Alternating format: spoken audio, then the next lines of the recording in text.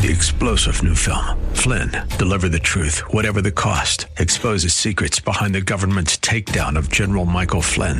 Flynn knew what the intel world had been up to. He ordered the first audit of the use of contractors. This set off alarm bells. He told the truth. He was the most dangerous person for Donald Trump to hire. They had to get rid of Flynn. Flynn, deliver the truth, whatever the cost. Available now. Watch it today. Go to salemnow.com. salemnow.com.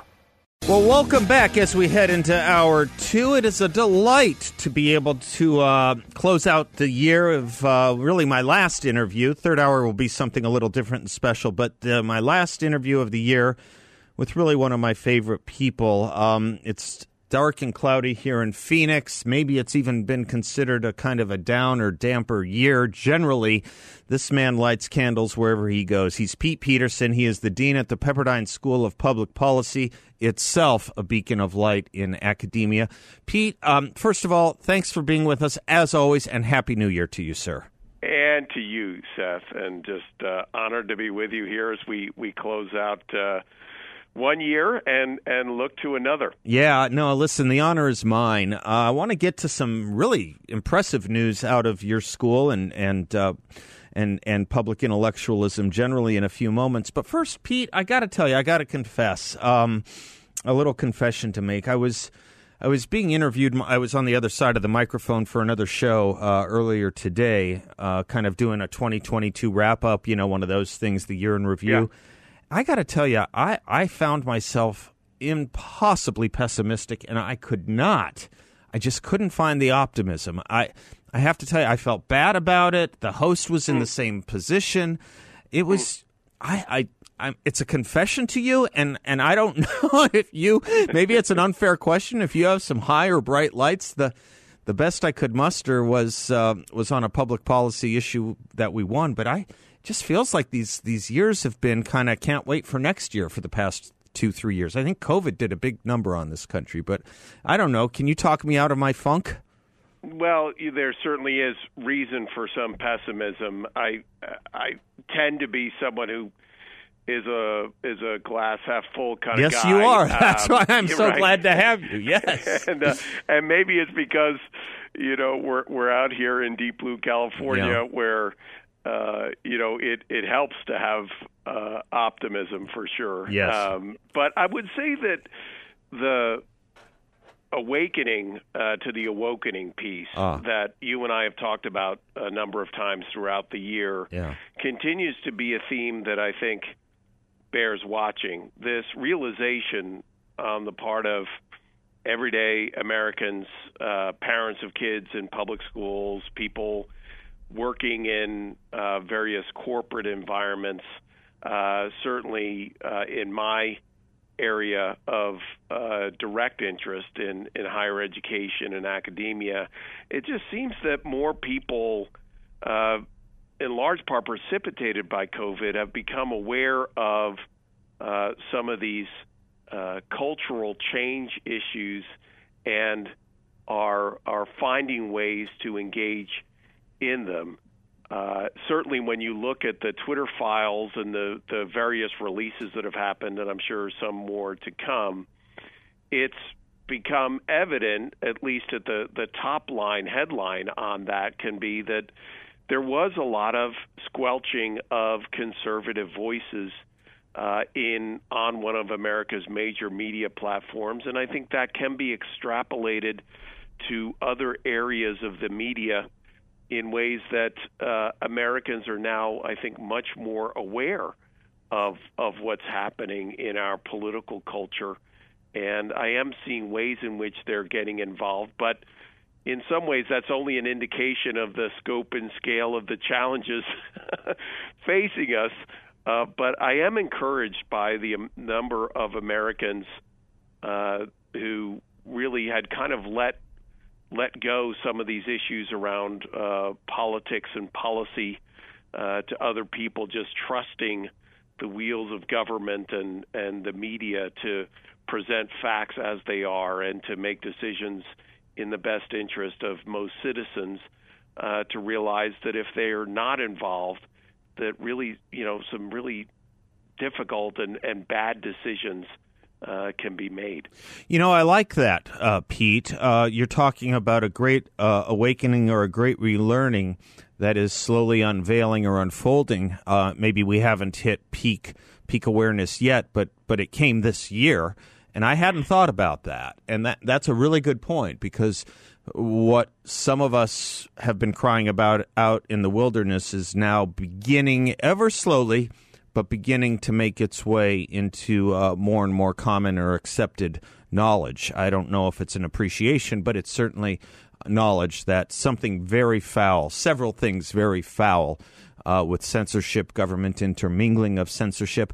And also, I have to say, maybe an adjunct to that is the surrender of the journalist class, by and large, the mainstream media journalist class, to let this go without a lot of notice and without a lot of attention, surrendering a lot of their stuff, a lot of their professional integrity is being revealed over this as well, I think. I think you're absolutely right, Seth. I think that in some ways the Twitter files is just an indication of a larger issue, which is this connection between government, media, and social media as essentially the amplifying platform for so-called reporting and journalism. Yeah, I've been beating this drum for a few days now, Pete. They used to teach in most civics classes or government classes, and they still teach, I think, in almost all law schools, the Pentagon Papers case.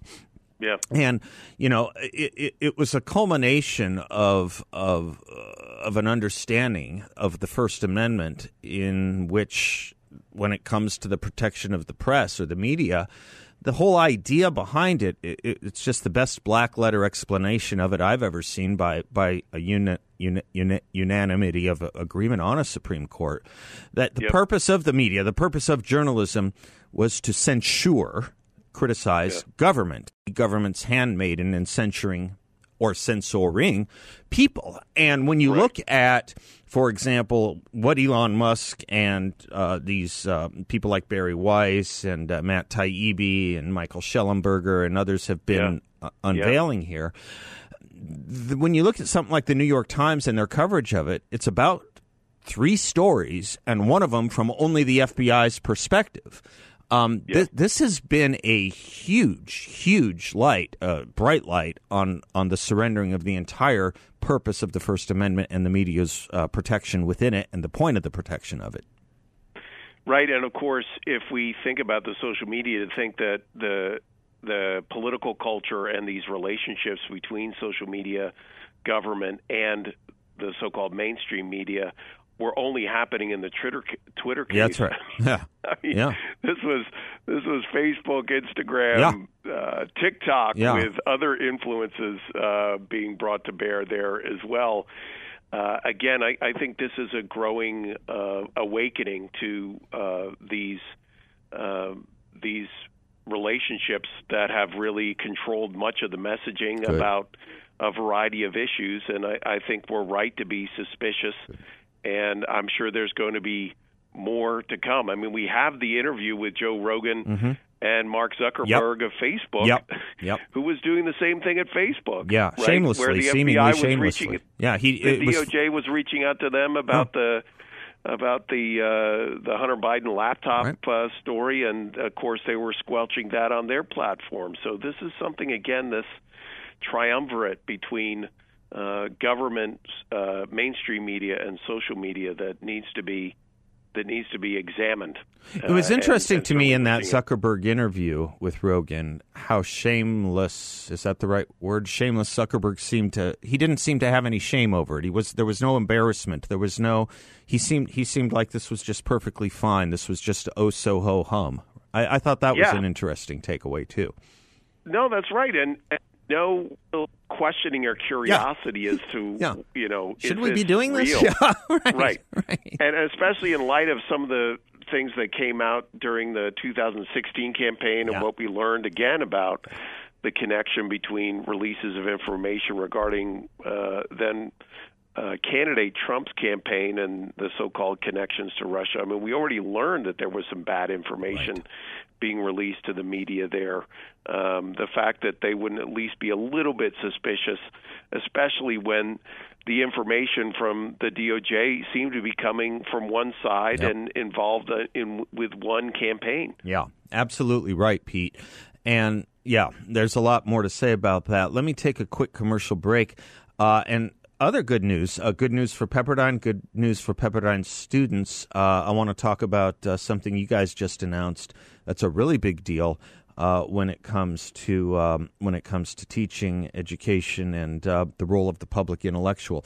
Pete Peterson, he is the dean of the Pepperdine School of Public Policy. Publicpolicy.pepperdine.edu is the website, and he and I will be right back.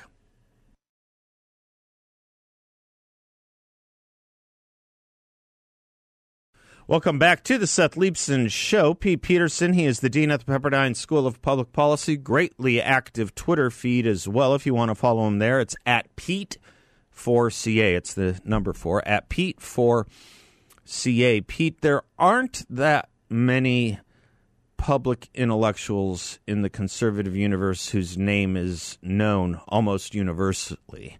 In fact, I was just having a conversation with Steve Hayward yesterday, and we were talking about who were the conservative public intellectuals in the 1970s of wide repute. And I really came up with 2, and he threw a third in there. I said Buckley and George Will. He said you have to also add Milton Friedman. I thought that was pretty good. I thought that was a good addition. Today, we have far and few, but you got one, and there is one.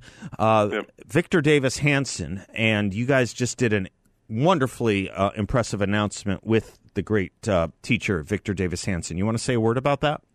Yeah, I sure do. I mean, you talk about other things that were make me optimistic was the opportunity to announce that Dr. Hanson will be returning to the School of Public Policy at Pepperdine as our new Giles O'Malley visiting professor, and will begin teaching with us here in Malibu next fall. Fantastic. So this has been something that's been months in the making. It involved a visit with the donor who has named the chair out to see Dr. Hanson at his farm in Central Valley, California, and just so excited to make that announcement right towards the end of this year. And again, he'll be with us and with our students starting next fall and teaching classes in military history and more broadly what we would call applied history, how we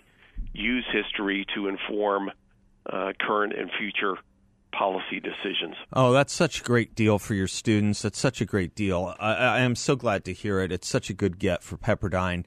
And it's a perfect match, too. I mean, it's just that.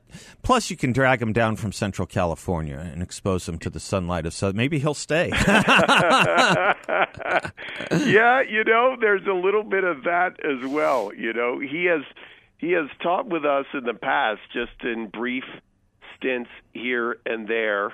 But this is a more permanent appointment, and so he's certainly familiar with it. But visiting him on his farm, I have to say, is just an incredible experience. I mean, he is really a man of the earth in many ways, and is on a multi-generational farm there that he runs now. And for your listeners who see him on Fox, many of those transmissions are done right from the barn just off the main house at his farm there in Central Valley, California. So it sounds so idyllic, but that is so great. It really is. You know how you can tell that you reminded me, you posted this beautifully apt picture on Twitter from 1967 of Ronald Reagan speaking in front of UC. I think that's UC Berkeley, if I'm not mistaken. One of the UC schools in any event. You know how you can tell a conservative professor? He doesn't bring up politics in the classroom. Yeah. That's how you can tell, because tell the audience what this picture shows and what it represents. It's a great picture. This was actually in Sacramento is where that photo was taken, but it involved a number of students. You're absolutely right. This was 1967. Then Governor Reagan is dealing with a budget crisis there after becoming governor, soon after becoming governor. And part of the way of the path to resolving that deficit was to reduce some funding, or at least increases in funding, to the University of California system. And, of course, that precipitated outrage on the part of students, faculty, and administrators. And the governor was very much a person, and that was one of a number of photos. And I managed to find it on Getty Images, and I'm going to frame it because that's great. It's Governor Reagan standing in front of a banner which says "Keep politics out of higher ed," and the irony is that banner was flown by the governor's opponents who didn't want their budgets cut. Right. And of course, if you're a public university, in that sense, I mean, there is politics in higher education, but seen through the lens of today, where we have politics really pervasive in higher education, and particularly in our classrooms, in a way that squelches free expression. I just think that's such a poignant photo. It really is. And it leads to kind of a big question I have for you, Pete. And it goes back to our conversation in the previous segment, too, about the media's silence, about the social media censuring and censoring. Keep politics out of education. That was the message from the left then. And I'm wondering if it in some ways still may be the message of the left in higher education, in the sense that they don't think that what we, Victor Davis Hanson, you, have to say is acceptable stuff in the classroom. In other words, let me put it the other way. Put the shoe on the other foot, perhaps their foot. They don't think what they're saying is political. What they think they're saying is absolute, universal, and agreed upon truth. And to them, maybe it's not politics. I wonder if they think that in the same way that I'm guessing the silence of the New York Times and the Washington Post on the censoring of the New York Post and the government's efforts with Twitter is something that they're not talking a lot about because they, gosh darn it, they agree with it. I'm just wondering if there's an element to that. I would point the listener or those who may take that perspective to one resource and one recent story, which I also tweeted out. One is a book called Passing on the Right by two scholars, John Shields at Claremont and Josh Dunn at University of Colorado Springs, in which they interviewed somewhere in the neighborhood of 150 conservative scholars about what it's like to be a conservative in academia. And this is a Oxford Press book, so it's an academically rigorous book. And not a single one of those interviewed wanted to reveal their names in the book. Good Lord. And the stories, one after another, about, being shamed for writing for the Wall Street Journal. Wow. Making sure that they controlled or thought twice about what they were going to research and write about. This only reveals a highly ideological, not scientific, ideological environment that's pervasive, again, across America. The second is this story I also tweeted out about, which was apparently there's a new secret society of archaeology scholars and students, doctoral students, who are in a chat room or social media group talking about various subjects of their research in archaeology that is revealing things that they believe will get them thrown out of academia. And so they are posting some of their research unattributed. Archaeologists Anonymous. Yeah, I wanted to flag that. I flagged that to talk about it with you. Let me take a quick commercial break and pick up on that and what it means, the larger point behind it. I'm Seth Leibson. He is Pete Peterson. He's the dean at the fabulous Pepperdine School of Public Policy, which, as you can hear, gets better and better every year. We'll be right back.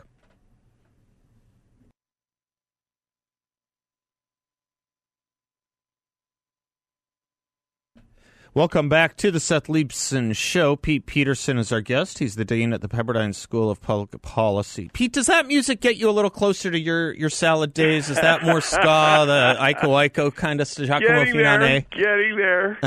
Getting closer, asymptotically closer to music that you used to perform. Yeah, I did flag this point that you were highlighting. I think it was a tweet that first came out of Steven Pinker's typewriter. Yeah, right. The Rise of Archaeologists Anonymous. Yeah, reset that point. It's an important understanding what's going on in academia. Yeah, so Steven Pinker, who's a well-known scientist, certainly not somebody of the right, but somebody who is very much about supporting and promoting free speech and free inquiry in academia, tweeted out a story about a new group of mostly young archaeologists, both students and PhD scholars, that have taken to posting some of their research online anonymously because at once they want to make sure that their research is available to the public and contributes in some way to the public discussion around their research into what might be called ancient civilizations. Yep. But at the same time, they're not putting their name to it because they know professionally this could either prevent them from getting tenure if they are pre-tenure scholars, or make it more difficult for them to write and publish in various academic journals, which, for those who may not know, publishing is a major part of a scholar or professor's professional evaluation. Upward trajectory, getting tenure, getting different forms of tenure, going from associate professor to full professor, that kind of thing, right? Exactly, right. And so to think that these decisions about academic journals, serious scientific academic journals, are being made wholly on the basis of science and fact and research, that's just not true. And so to think about a field like archaeology, one would think, well, we're doing these digs, we're finding these fossils, we're finding these artifacts, and we're drawing conclusions on what it might have been like for these ancient civilizations, what contributed to their rise and downfall, so on and so forth, that this is subject matter that needs to be posted anonymously due to really a feeling on the part of these scholars that if they raise inconvenient truths about ancient civilizations, that they will then suffer professional consequences. Again, it's just a window into the broader challenges. And again, I mentioned in my tweet, I would doubt, just knowing what I know about the field of archaeology, that we're talking about a lot of Republicans here. Yeah. This isn't even a left-right thing. This is just about freedom of inquiry and the ability to state facts as they see them and draw conclusions as they see them, even if they're not facts. The drawing of conclusions just as a way of promoting discourse and disagreement, which is really the foundation of learning, that these scholars are finding difficult, if not impossible, to do. I wonder if someday someone will make a movie about Elon Musk or Matt Taibbi the way they did Edward Murrow in his charge against Joseph McCarthy. And because this is what we're describing here, for those that hear of the McCarthy era, there was this kind of fear in the 1950s from anyone who might be considered a liberal academic, who may have wandered into a discovery of something that might be even quasi left wing. This is what McCarthyism was doing in America to the professoriate and teaching professions back then.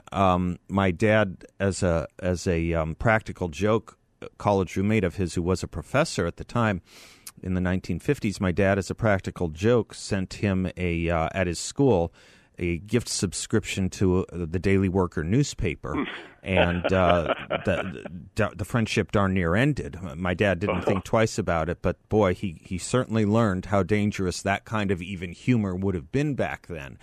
Yeah. And it's an odd thing to think about how crushingly oppressive anything just one click or one standard deviation to the right of liberalism in its new terminology is on the campus in the university. You're the outpost. But when we come back, Pete, let's talk about the consequences of that. I think we saw them in sharp relief, or are beginning to see them in sharp relief with regard to COVID, and scientists and medical professors of medicine when it came to having alternative views on COVID. The importance of just what free and open inquiry, debate, and the Socratic method really, and the scientific method, really could have saved this country if we had abided by it. Can we talk about that when we come back? Of course. I'm Seth Leibson. He is Pete Peterson, the Dean of the Pepperdine School of Public Policy. You can follow him on Twitter at Pete4CA.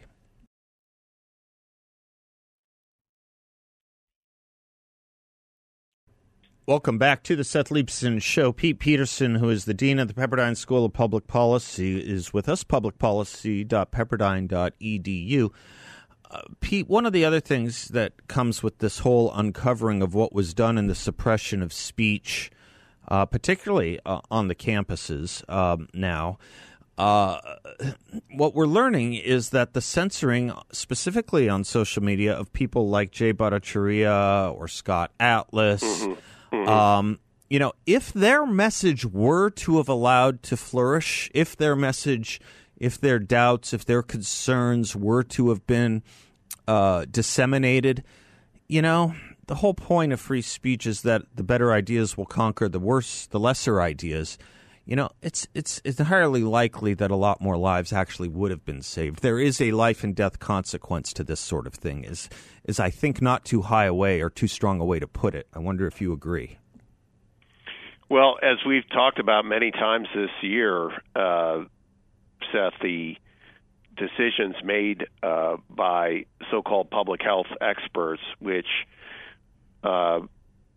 at two levels, one focusing on a particular outcome as being a sign of success, in this case, the belief that lockdowns would reduce cases as being the sole way to do that and the sole measure of success, while excluding the other public health implications of that strategy. That was one failure. But what we're beginning to see now, especially as we look at China and their we have amazing case studies, do we not, now, when we look at countries, granted, a lot of different pieces to them, a lot of different elements in the policy. But if you look at a Sweden and you look at a China, where one avoided lockdowns, particularly in schools, and focused in Sweden, their lockdowns really towards the most vulnerable.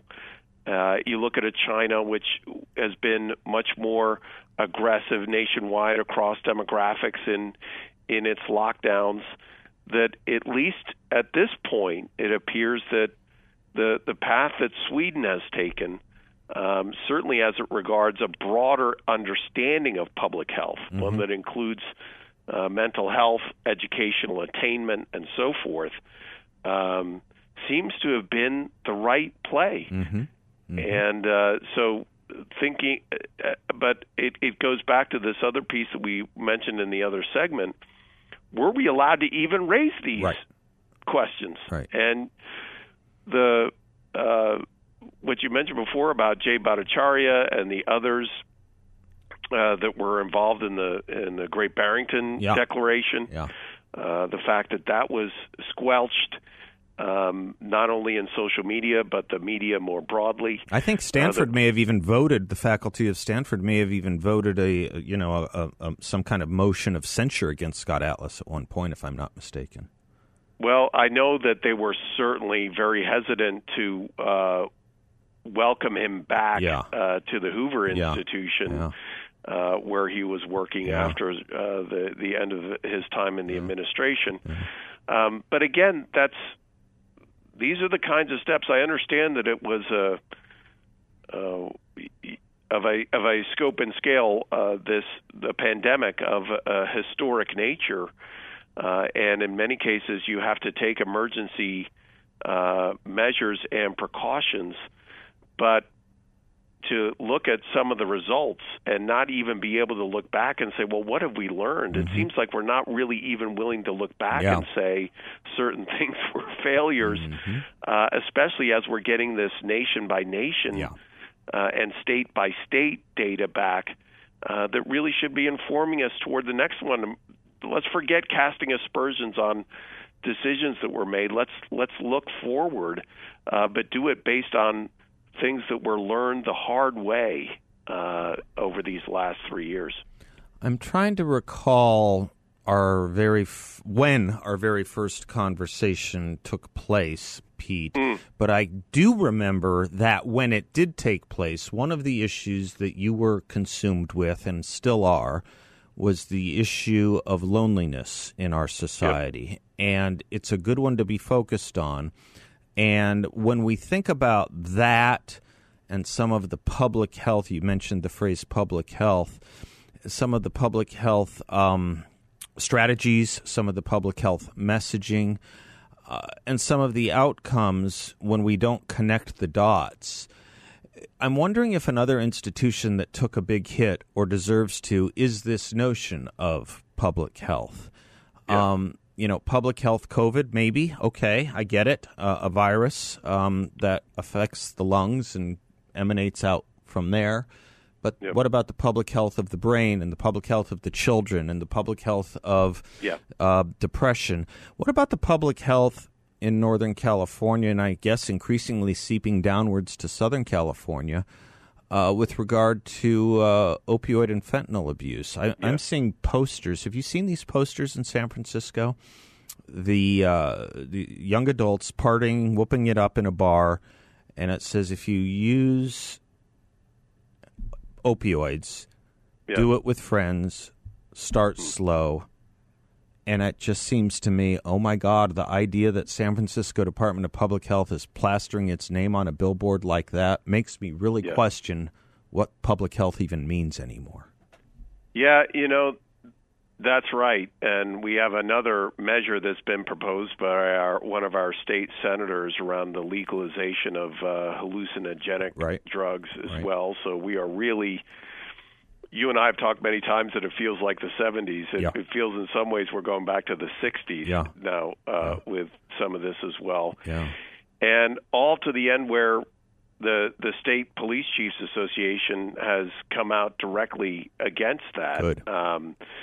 But back to your larger point here around the challenges of loneliness and the fact that we're still counting the costs of the lockdowns, the disconnection of children all the way up through higher education from young adults from one another, can only be called inhuman in the sense that it's given us, I think, yet another way of understanding the human need for connection. Yeah. And while we've focused in many cases so much on caseloads and rate of infection and so forth, while not understanding these other impacts or even really considering them, or worse, when people did raise them, to shout them down and say that you're anti-science. Right. This is the part of, I think, understanding public health more holistically that I hope as we go forward, we move away from this siloed approach to public health issues and think about them across the board and understand the trade-offs, especially the impacts on our young.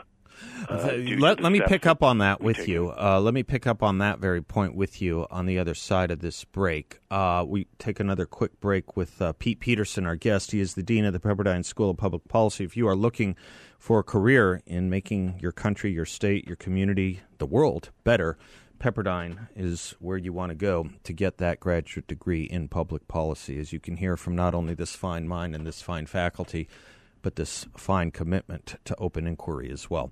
Pete and I will be right back.